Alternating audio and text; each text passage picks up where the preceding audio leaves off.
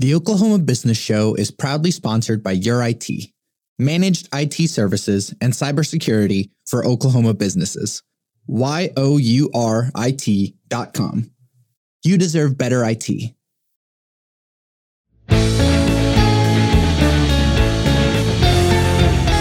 I'm Chris Mraz, and welcome to the Oklahoma Business Show, where we speak with business owners and leaders about their struggles, successes, and things they've learned along the way.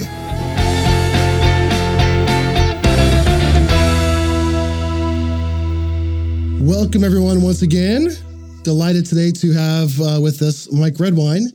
Now, Mike is the Executive Vice President at Southern Nazarene University, the Chairman of the Northwest Chamber of Commerce, a former collegiate football coach, and one of the few people I actually know in real life that has a Wikipedia page, as well as just being genuinely one of the nicest guys I know. Well, I guess guilty on all counts, but it has been fun. The path has had a couple of twists and turns, but certainly love what I'm doing now. And quite frankly, I mean, I really, if you go back even further, I was a high school math teacher, which impresses no one because they think about their high school math teacher. But really what I wanted to do when I grow up was just be a math teacher and football coach. And then it kind of led me to a college setting. And then I've been there ever since. Well, I love that. That's a perfect. I was going to ask you to do a quick little brief bio and you nailed it. So, what I want to start off with is your current role, the Executive Vice President of Southern Nazarene University. Now, and you have a lot on your plate. And I was reviewing the website, trying to get a better glimpse of what all you do, because I know it's a lot. And I loved how they listed on the website. I don't know if you've seen this recently or remember what it says, but they describe you and your role as a breadth of responsibilities, which I thought was pretty fantastic. Maybe tell us a little bit more about what all you're responsible for. Yeah. You know, the simple way to say it, I think, is the outside the classroom things. Now, I've been a classroom teacher, and as I mentioned just before, I mean, that's really what I wanted to do. It'd be a math teacher. But since that time, since I moved into higher ed, I've taught marketing to MBA students. I've taught leadership to traditional undergraduate students. I actually taught some I don't want to get into the technology side, but I've taught some information technology to college students who probably maybe could have taught me a few things, but some Google tools and those kind of things, usually in freshmen to help them be able to be ready for classes and those kind of things. But but the outside the classroom, really everything from athletics to campus activities to many of our services like the health center, career services. So, you know, students that want to write resumes, get jobs while they're in college and get jobs after they finish with college. That's one of the things. I also have financial services. So I know you're a college dad. And so, you know, helping them with their scholarships to be able to come, but then also the kind of the bursar, the business office functions to pay their bills. So a lot of the outward facing kinds of things. And while I love the classroom part of it, I just know this, a whole lot of education happens outside of the classroom. And so they're in residence halls. I know your daughter's been in leadership. And so those kind of opportunities to me are really where a lot of the fun happens, but really a lot of the education happens. Yeah. You know, and for myself, I don't tend to think of universities as businesses, but they are. There's obviously a lot to handle there. And so I was so delighted that you're able to hop on here because there's a lot of business leaders that we work with and talk with that aren't necessarily a business owner. And so I love the fact that you are in that business leadership position, as I see it. I'm not sure if you consider yourself. Yeah, absolutely, I do. And kind of looking at not necessarily that commercial business side of things, but giving a little different perspective. And because you wear so many different hats, a lot of the leaders that are listening similarly have several roles. And I'm curious, how do you manage all those various teams and all those responsibilities? How do you stay on top of that? Yeah.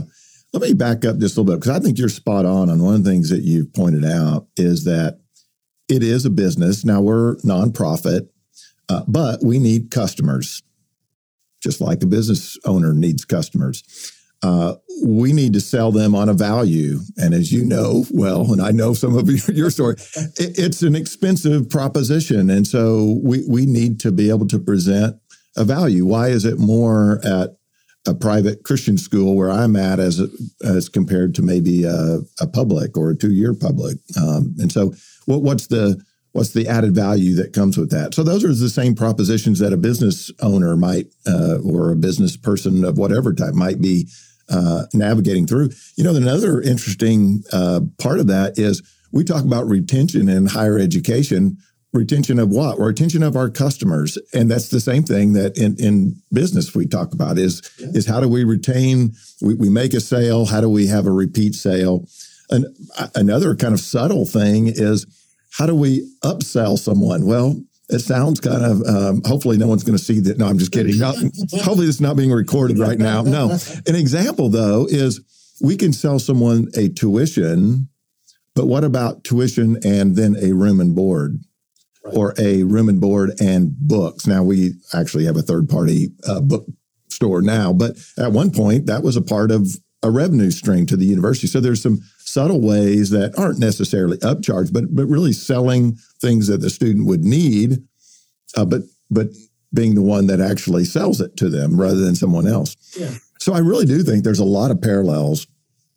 Now, to your point, the various areas, I would say most of the student-centered things like athletics, residence life, student activities, many of those are all a part of what we say, we call student life. And so they're kind of the, as I mentioned, really the outside the classroom things. And so when we have group meetings together, even though not everyone is doing something related to athletics, the work that a coach would do would be similar to what someone who might be a leader of a student organization might do. They're trying to engage the student. They're trying to maximize the student experience while they're there. And so I think there's a lot of parallels. Now, certainly the business office functions, the financial aid, that is a little bit different. But from a customer service standpoint, there's some real overlap there. I'm very fortunate that particular individual, the associate vice president, his name is Chris, over that area, he used to work in student life. And so he has something to offer the group, even if his current position really isn't exactly tied in. He's been in HR. He's been in career services. He's had several roles at the university. So, yeah. And as you manage those, do you kind of, there's a lot of people who use EOS or some other sort of, business programming to manage their hierarchy and stuff. What have you found has worked well for you? Do you have regular meetings with those top levels? Do you sit in on their lower meetings with everyone? Yeah. What do you see that works well for you? Really some of both. I'm not one.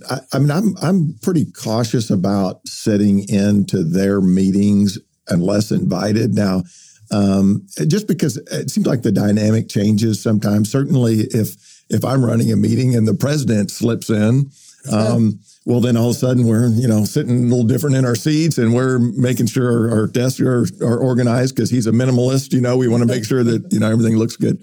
But no, so. And yet, one time we had a speaker at the university, and it was just a leadership speaker. We were doing it for the greater Oklahoma City area. It just happened to be hosted at the university. And I don't remember the individual's name, but I do remember his point. In fact, a video that he had produced at that time was, ask someone within 12 feet of the problem. And so the thought is that, we can begin to get too far away from what the real, not the problem is. We learn about the problem, but the solution is generally best determined by someone that's close enough and is kind of down in the trenches and those things. So there's a benefit to me to be in those meetings. But what I want to be careful about is that I don't detract from the meetings. And so, but yes, I'd like to slip in. And generally, if I do, they'll ask me, because I like stories. So they'll ask me for some story. It's probably like, students, when you have them in a classroom, they want you to get off topic so they can, You don't assign them more homework or something. So maybe that's really what they're doing. But I enjoy it. It's life-giving to me. Those teams in a university setting are younger than me. And so I'm probably on the upper age of what we would say in student life, because it's they're on the front lines with 18 to 22-year-olds, living in residence halls and all those kind of things. So it's a great thing for me. I don't know how you'd have to ask them, but I think it's good. But as far as my direct reports, I really tend to do, because of and I mentioned this, the parts are different.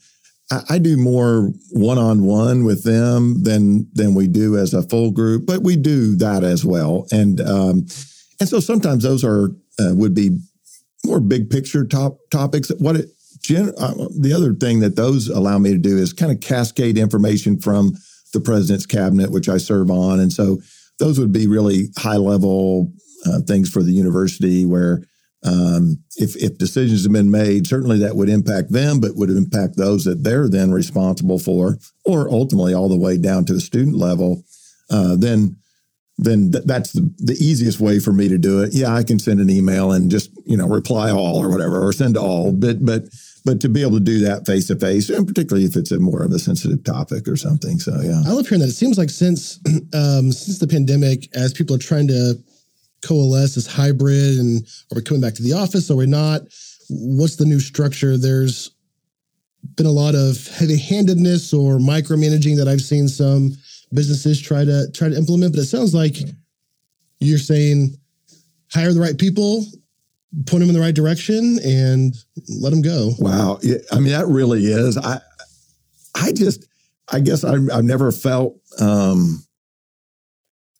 I haven't really minded being micromanaged myself. I don't know that I was averse to that, but in managing people, and when I was a football coach, it was the same thing. People would say, there were some years where I served as a coordinator, offensive or defensive coordinator, but most of those years I was the head coach.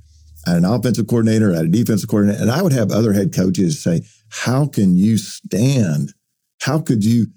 allow someone to call the offensive plays and not have it be yourself, and not be speaking into that all the time? Well, I did speak into it, but usually it was during the week of preparation, not in the moment.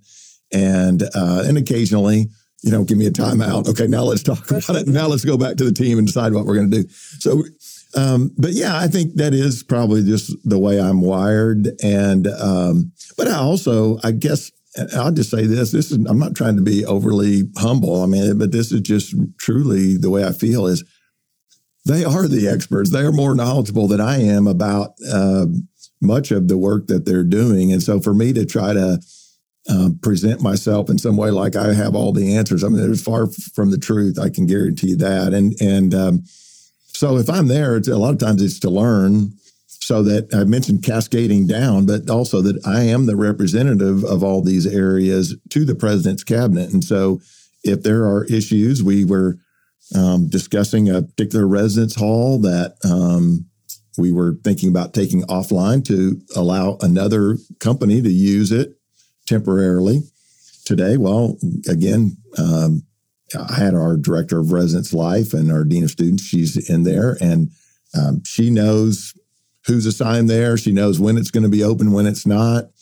By the way, it was on Zoom. And I was also thinking that, like, I've as you were talking, I've had an in-person meeting today. I've had several one-on-one kind of meetings, an in-person group meeting, several one-on-one meetings.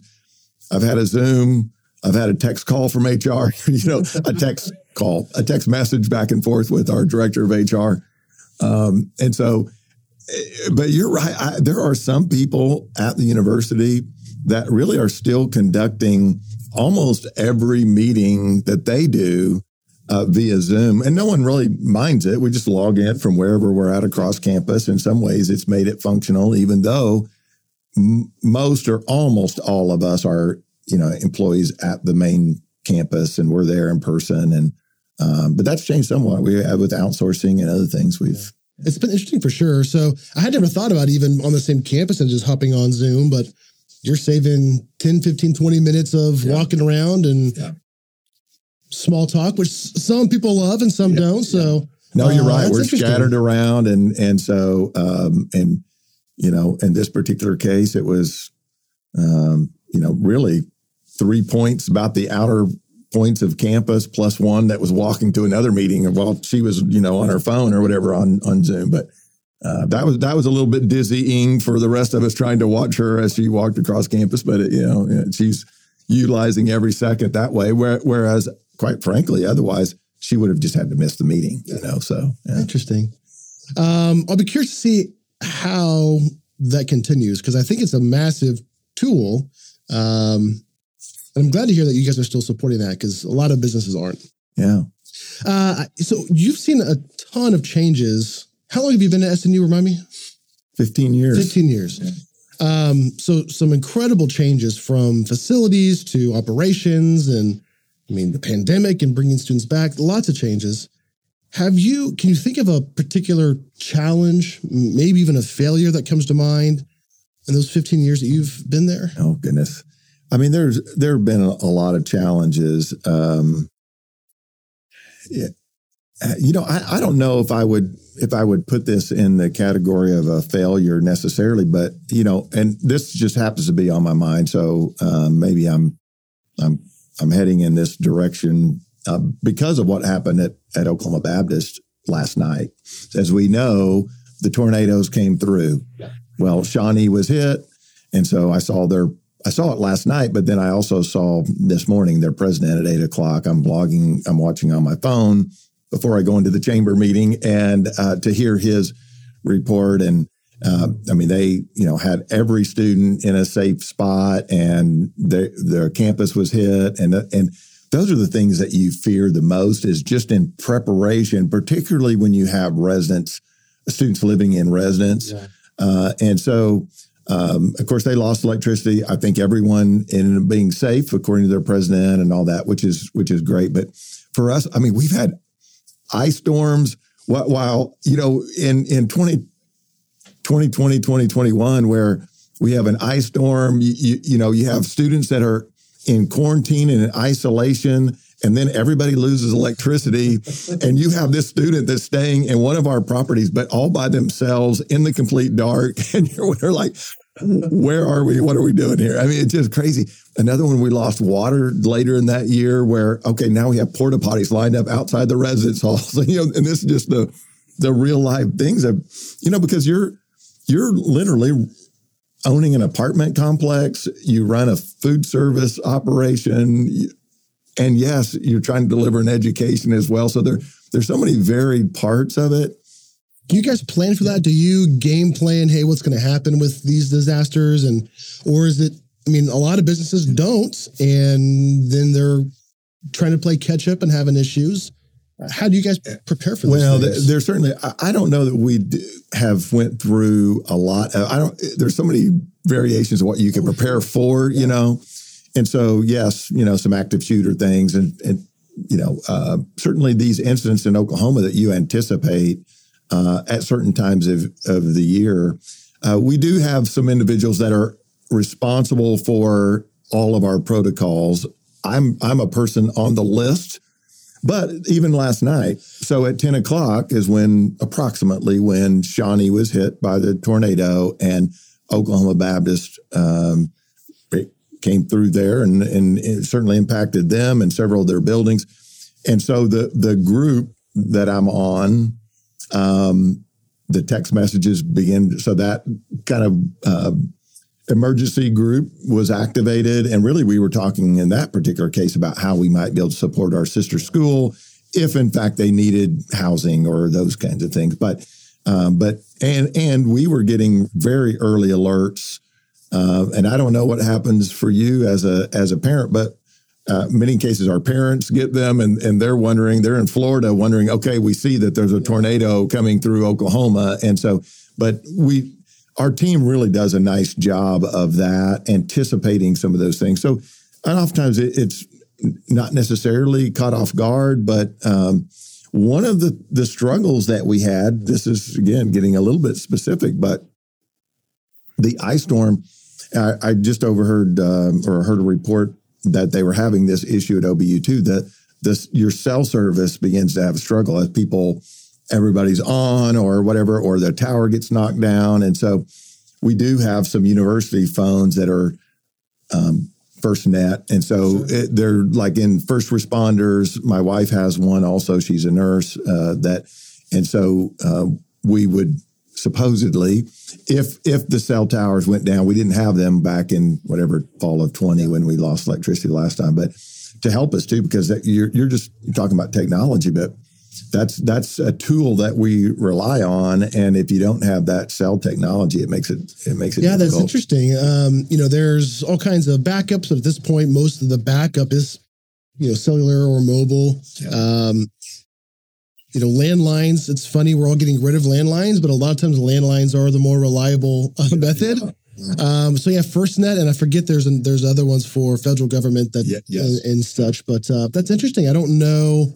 I'd be curious to see what other industries listen to this that might want to consider that. It's typically, like you said, going to be first responder or those critical infrastructure type things. Yeah. But that's definitely something for people to look into. Yeah. Hey, one other thing I would mention, this goes back to my coaching days, but I certainly have used this throughout my career in higher education. And there was a point at which we were turning a program around. And then the fall arrives and I'm waiting on all the players to come back, my returning guys, the new guys. It's just like Christmas and you're really excited. So this is August. It happens to be 1994, so it's several years back. And some returning players did not return. It's for a variety of reasons. Usually a girl has something to do with it. They're homesick or whatever, but they didn't return. As that fall began, I was fixated on the 4 or 5 that weren't there. And I forgot about the 115 guys that were there and that were excited. And I will say, I just think sometimes, I'm sure the same thing happens in business. It happens when we recruit students now. It's so easy to, for me anyway, to just let my mind go to worrying about the 3 or 4 misses or the sale that you didn't get or the customer that you lost.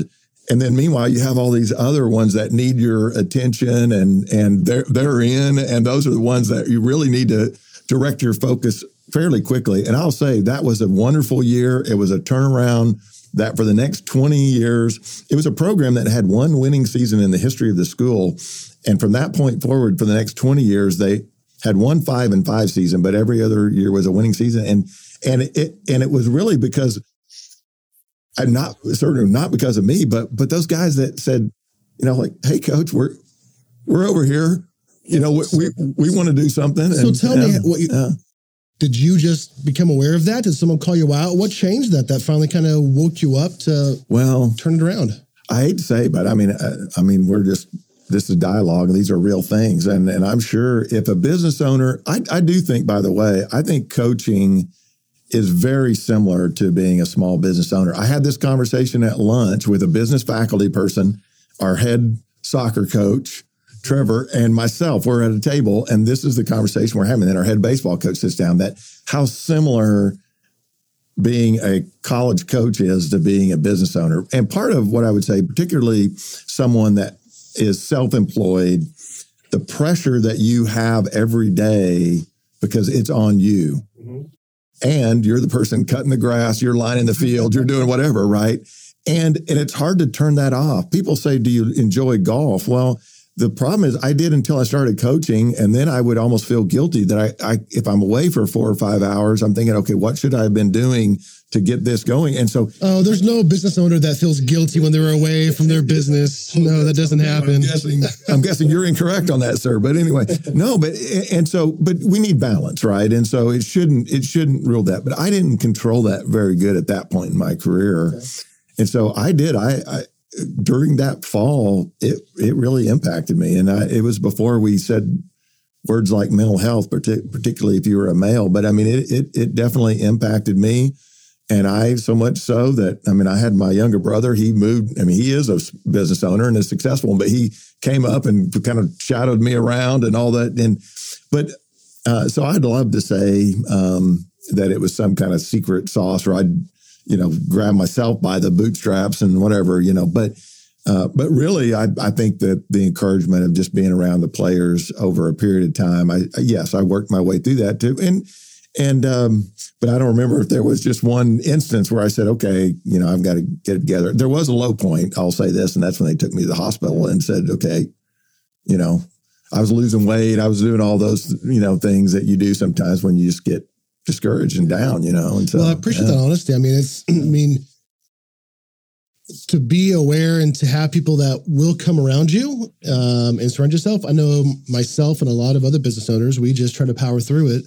And that's a great testament of making sure that you have got people around you that support you and encourage you and carry you through. So awesome. No, I needed it. And ultimately, like I say, the people that you're around, in my case, it was assistant coaches, certainly family and those kind of things, as I mentioned, but being around young people has been, that's been invigorating all the time. So, Well, I need to find some more young people to be around that. You are young. See, that's the thing. When you're young, it's hard. It's hard to get younger people, and young is getting a little relative too, isn't it? So, the older I get, I'm like, am I still young? I don't know that I am, but I will accept that. I will definitely embrace that. Well, and that's an interesting part of my work too, is just thinking about, so tomorrow night, I'm emceeing a student event. It's for seniors. Okay. Senior supper. They're outgoing. They've got a couple of weeks left in their college career, and then they're off and going. It is crazy. And then, and I think, okay, wait, I don't mind saying, so I'm getting close to 60. I'll be 59 here in another month. But can I still connect with them? Do I connect with them? No, I had to. I'm doing the senior superlatives, the most likely to kinds of things. And they said most likely to glow up. And I'm thinking like, okay, I'm going to have someone explain what glow up. Well, it's kind of like grown up during the time that they've been in college or something. I'm sure it means something different than that, but that's what I'm going with anyway. Close to that was the way I interpreted the definition when I went out and asked someone young what it meant, which is what I did. But it really is a blessing to, be around them. And you know what? The other thing I'll say is that all points of our life, I think, are important. But I really, the whole time I wanted to be a teacher. As I mentioned, I was a high school math teacher. And one reason I wasn't all that interested in college, I thought, well, they're all grown up. And I should have known better because I was probably 23 or 4 when I was thinking about these things, and I certainly wasn't grown up yet. But in reality, it's finances. It's what I want to be when I grow up. It's relationship. Sometimes, with a significant other or just roommate kind of issues and all that they work through. I mean, it is 18 to 22-year-olds in a residential campus experience. I mean, it's just so much important stuff is happening, man. It's fun to be around. So, yeah, I love hearing that. And so your coaching history is intriguing to me, and I love hearing the stories. So we're going to hit that for a second because I've always heard, like you said, people who have been a coach see that direct correlation to the business world. And so every coach you ever talked to, whether they were a assistant coach or a high school coach or collegiate or any level, have stories. Yeah. And Mike, I know that you have stories and you love telling stories. Yeah. What are maybe some of those things that you regularly think about of, you've already shared one, but those experiences and how it kind of correlated and went from the locker room or the field into the executive suite? Yeah. Well, one of the fun things about football is there's one contest per week, and the entire week is preparing for that one 3-hour event, which if you put it in terms of you take out timeouts and clock running and all, really is like 17 minutes of action. I mean, it really is. I mean, it's so little if you say the actual time that people are running and hitting each other and supposed to be blocking or whatever, So, but to take an opponent that changes weekly, which is an interesting thing because I think oftentimes in business, maybe we think that it's the same obstacle all the time that we're trying to tackle, the same opponent, if you will. But it's a different opponent each week that has, they're bringing something different to the table. And so your approach to how to combat that is different. And so to develop that, to then take that and try to present it in a way that 18 to 22-year-old males can understand it. And these are football players that have been hitting each other for a while. I mean, but they're certainly bright. But even then, to get them to understand it in a way that they can then execute it. So to take something that can be fairly complex and to bring it down and then build it back up, prepare them physically and mentally then to compete. It's just that whole process is fun. I loved for me, it would be Sunday afternoon and it would go into Monday. You're watching the opponent's film and you're thinking, what things can we take advantage of? What's a weak point? And just the riddle, the puzzle of that and trying to work through. Sometimes I think, and I have it, and it didn't really turn out that way. Or there's been sometimes where, you know what, we did something and the guys flat out executed it and it resulted in a win maybe or certainly just a great effort, even if we didn't win a game. And that was just a lot of fun.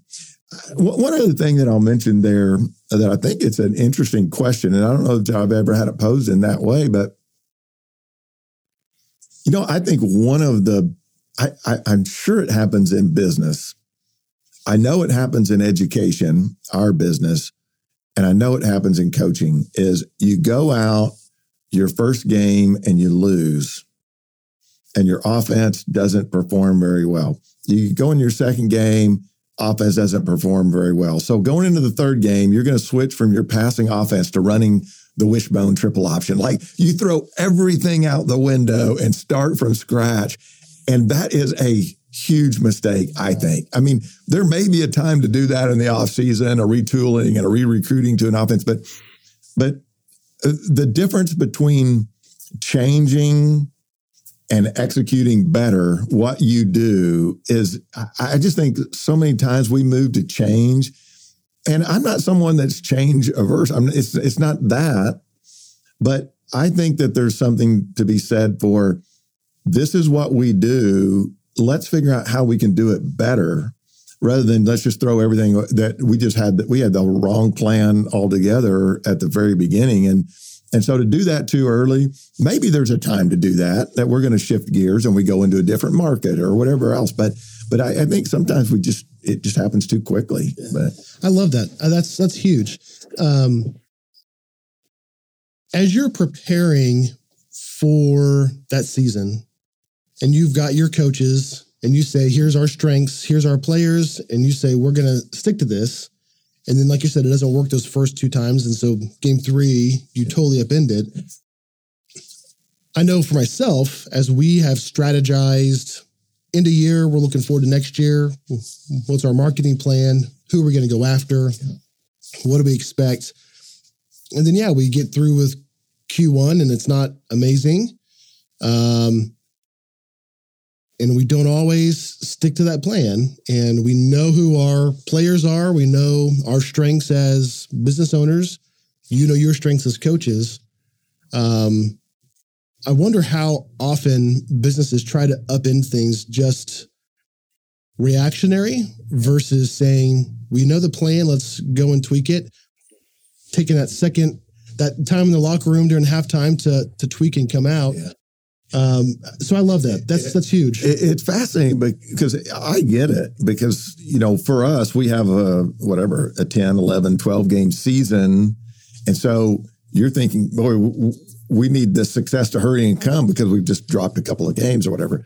In business, you're thinking, okay, we need the revenue to change. So, I mean, there's a sense of, I'm going to use desperation, not that we did, but you start feeling the urgency, maybe that's a more positive way to say it, of getting the change. And here's the thing, and if a company or a coach decides to upend things, I think you better be a really, really good salesman with your team, because you better be able to convince them that, you know what, we did something and it didn't work exactly. And this is the right path forward.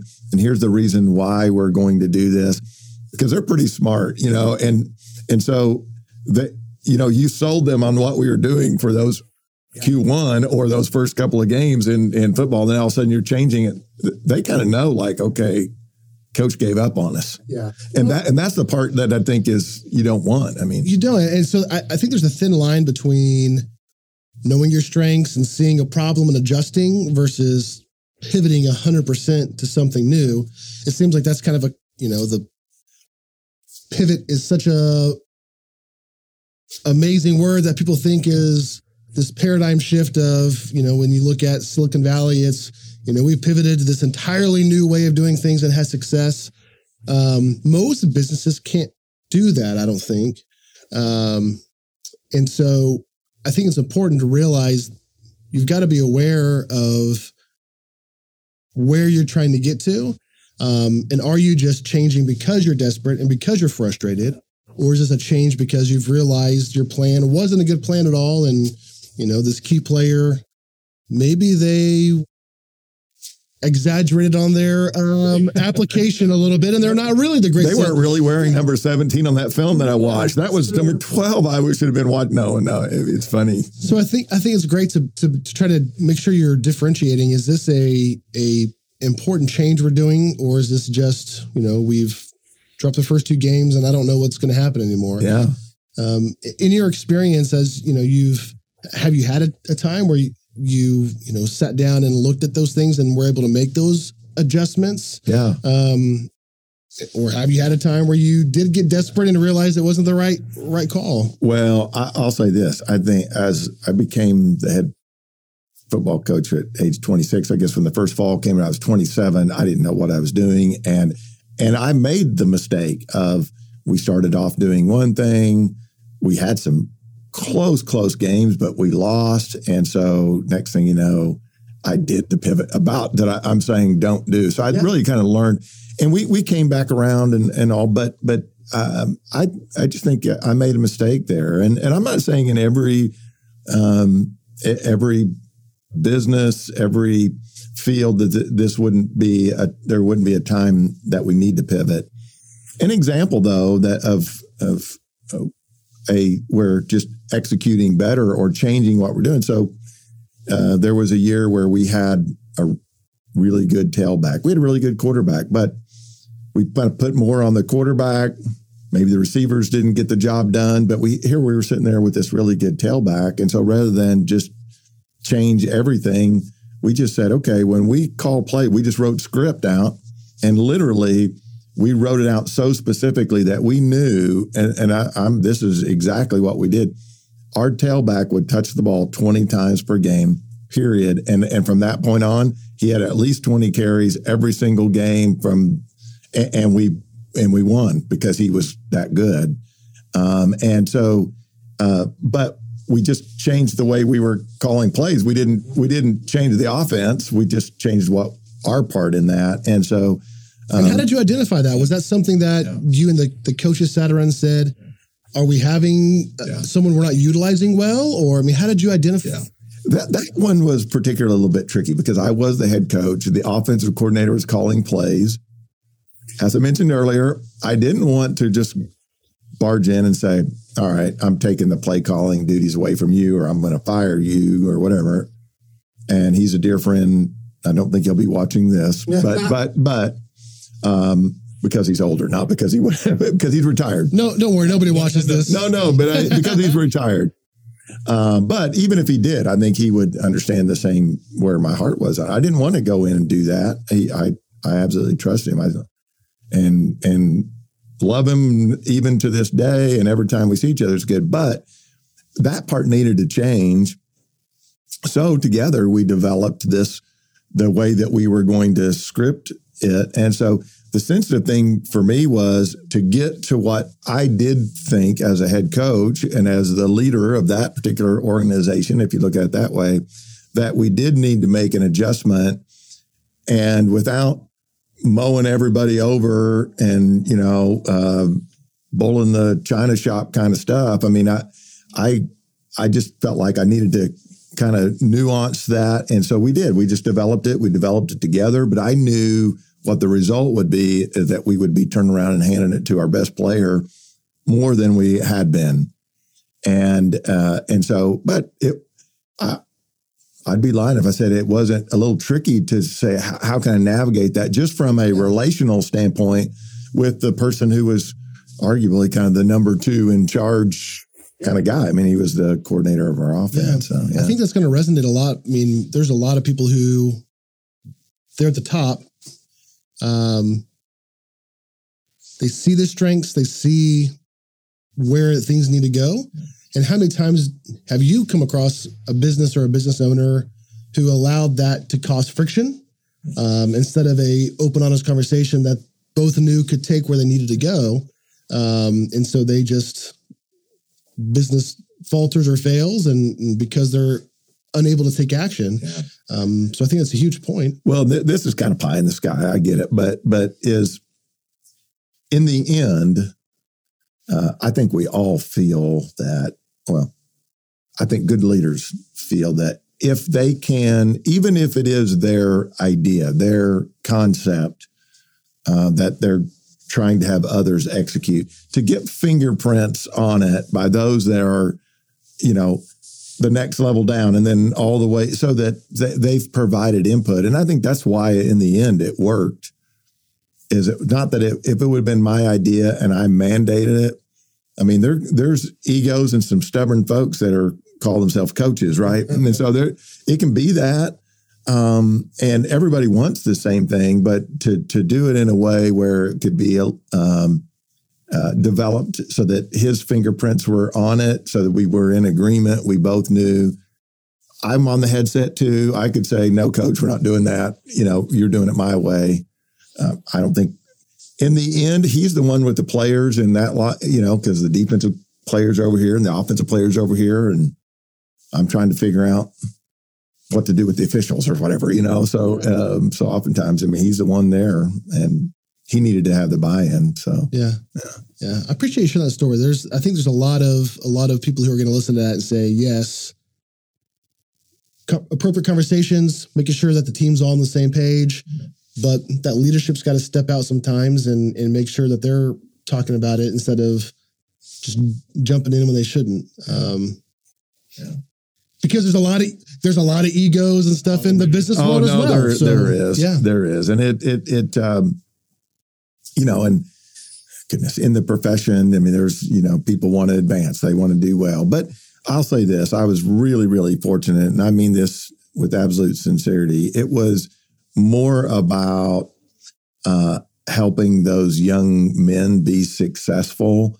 That was really what drove all of us. It wasn't, trying to get a win for ourselves or any of those kind of things. And I'm guessing as business owners, when you have employees, you want success for them, and because, certainly from job satisfaction to pay and benefits and all the other things that we want to provide for others. I mean, it's 100%.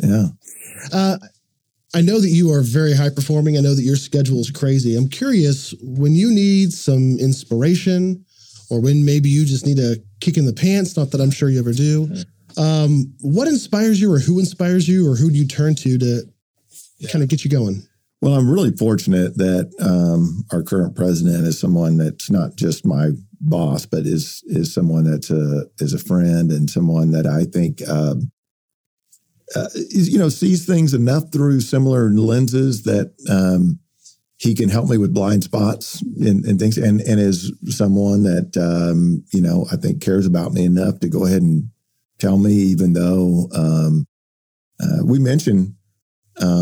I mentioned to you some professional coaching that and he recommended a person that he had used do some professional coaching, but it came out of this part I didn't share with you yet, but it really came out of an instance where I hadn't done as good a job with one of my direct reports as I should have, and so we talked about that, and he offered that to support me professionally in this way, not as something punitive at all, but to be able to say, hey, I have found this to be helpful to me. I wonder if you would be interested. And I said, sure, let's do it. And indeed it was. But it came out of being able to have someone that cared enough about me that was going to tell me, okay, this is an area that I think you could have handled differently. He was absolutely right, by the way. And did I know it? Maybe I did, but in this particular case, I don't know that I would have known about it as quickly, and I wouldn't have been able to address it in the way that we did. So I think that certainly is one thing. I'm fortunate. I have, this is a reference to great family around me. And so,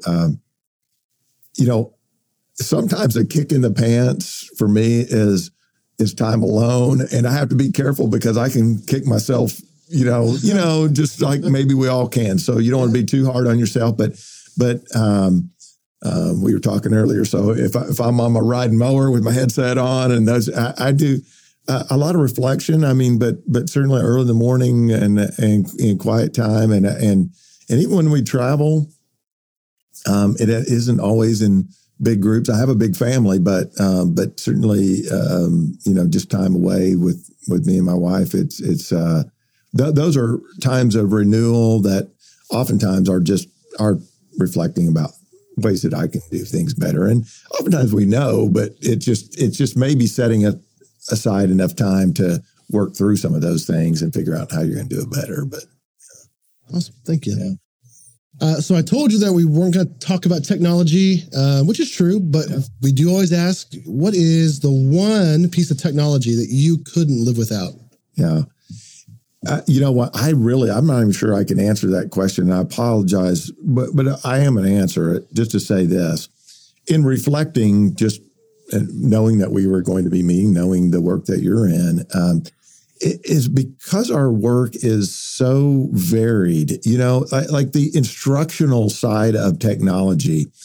Students upload every assignment now to their student portal. Well, that's a part of technology that, okay, we could probably revert and they would handwrite things. They don't even know how to write cursive anymore. If we couldn't do that, and they don't have these ink pens and so it's funny how you begin to be so dependent on various parts. Another example for us last night, because of the storms that were coming through Oklahoma, we use technology to send early alert to all of our students. Well, it comes via text message, but certainly the tool that happens with, someone's sitting down at their computer and sending that to, both in email really and in text message to not just our students, but our constituents as well, and all of our employees. So I think about those. Certainly email and all that we use constantly. Yes, we talked earlier, Zoom we use constantly.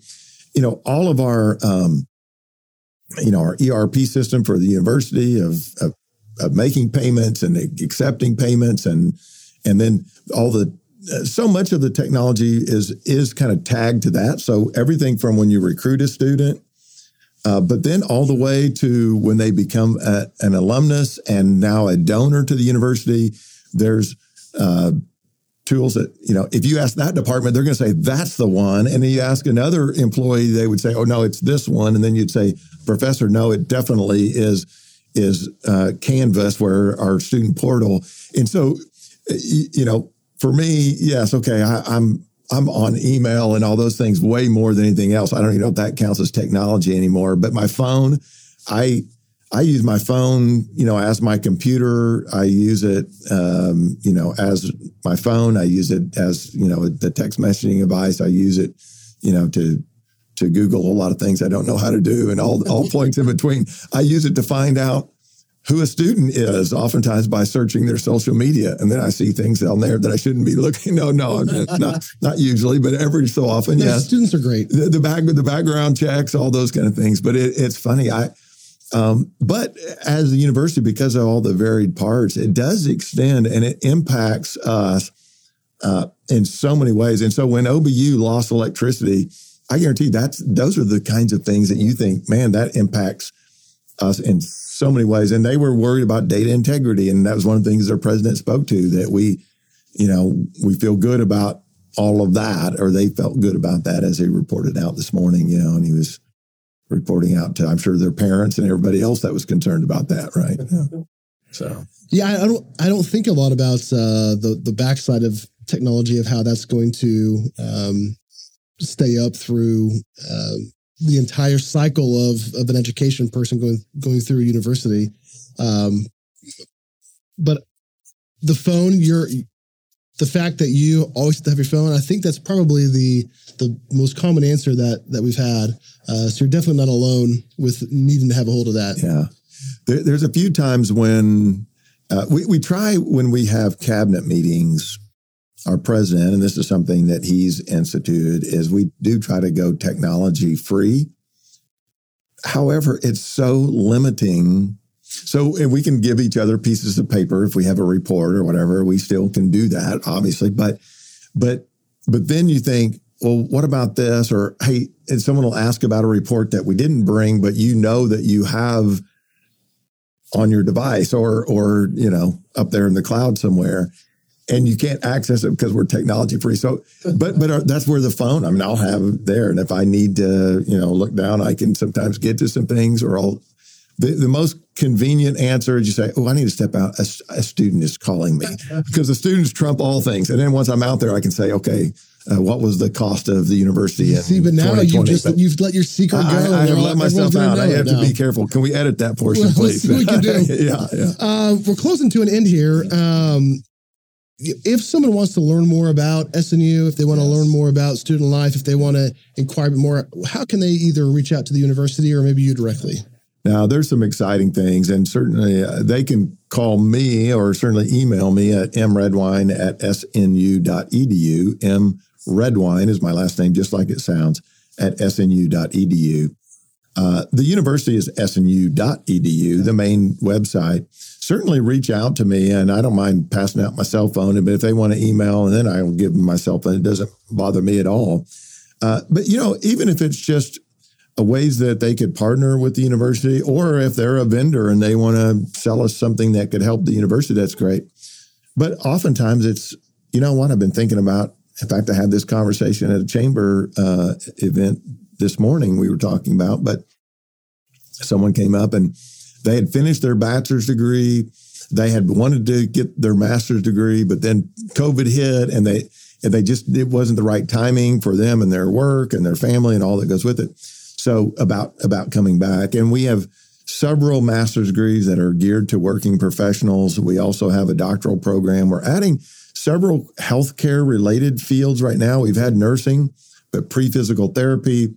We have a PA program that is in the works that will be coming along. So physician's assistant, which will be really big, and some others that we're exploring, like the doctorate of physical therapy, that are a little bit further out. But we just know those are ways that we can best serve our community, because healthcare is just such a need. I'd heard yesterday morning watching the news that we're 1 million nurses short in the U.S., and my wife is shaking her head since she's an RN. And so we want to do our part in that, and as a way that we can partner with the community, we'd love to do that, but also with individuals that might have that desire. So I've had admissions in the past. So, and certainly in recruiting football players during all those years.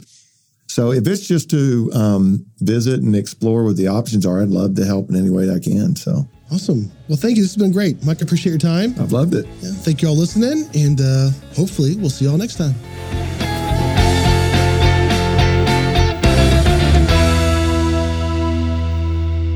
The Oklahoma Business Show is proudly sponsored by Your IT, managed IT services and cybersecurity for Oklahoma businesses. Are you a business leader who's frustrated with your current technology, worried about cyber threats, and too damn busy to handle it yourself? Your IT makes IT easy, with clear and transparent pricing and the ability to customize services to fit your unique business needs. Visit yourit.com to learn more about our services and schedule a chat to find out how we can help you. That's yourit.com. You deserve better IT.